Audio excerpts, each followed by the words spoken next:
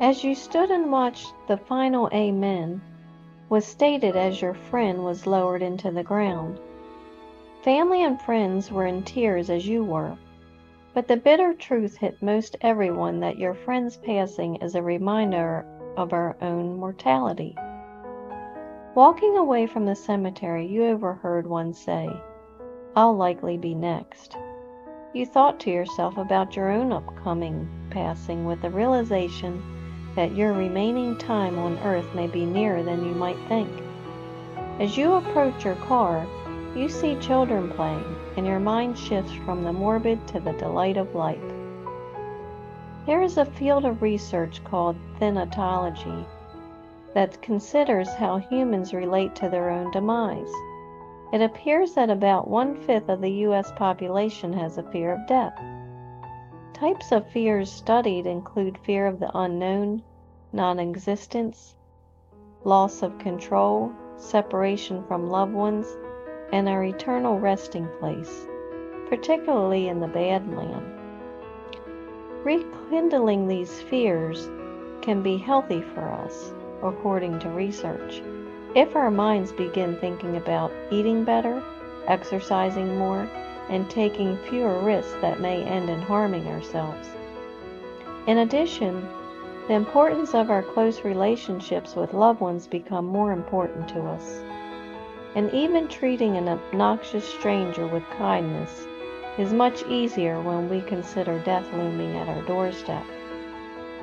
So, how should one handle thinking about their own demise?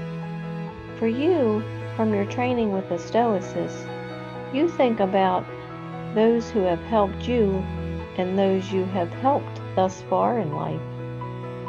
You think about those who have wronged you and find forgiveness in your heart for their acts of unkindness. You also think about how you may have failed God by your own actions or inactions, and how you will improve for the time you have left. And as you end these thoughts, you know these words sound quite familiar because you are following the Lord's Prayer in your life. For you know God will forgive you as you forgive others, and asking Him to deliver you from evil gives you comfort that you can and will do better with your current shortcomings. So even though you are still young in life, you follow the adage of living each day for God as your last.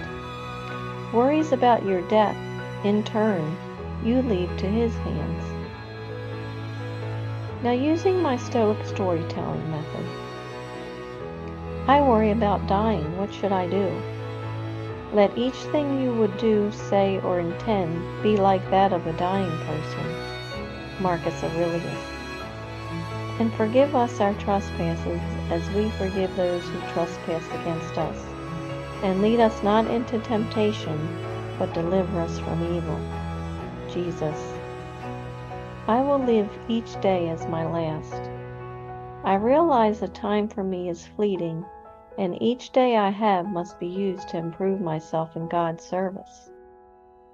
I improve my ability to view death as the final moment I have for continued self-improvement. Thank you for sharing your mind with me. For your continued success, hear my secret. As death begins to loom, good actions tend to bloom.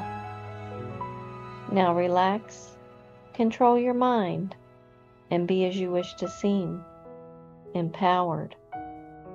Remember, it's the situation keeping my connection with Him. I'm Lori Stith, the Stoicist, and I believe in you.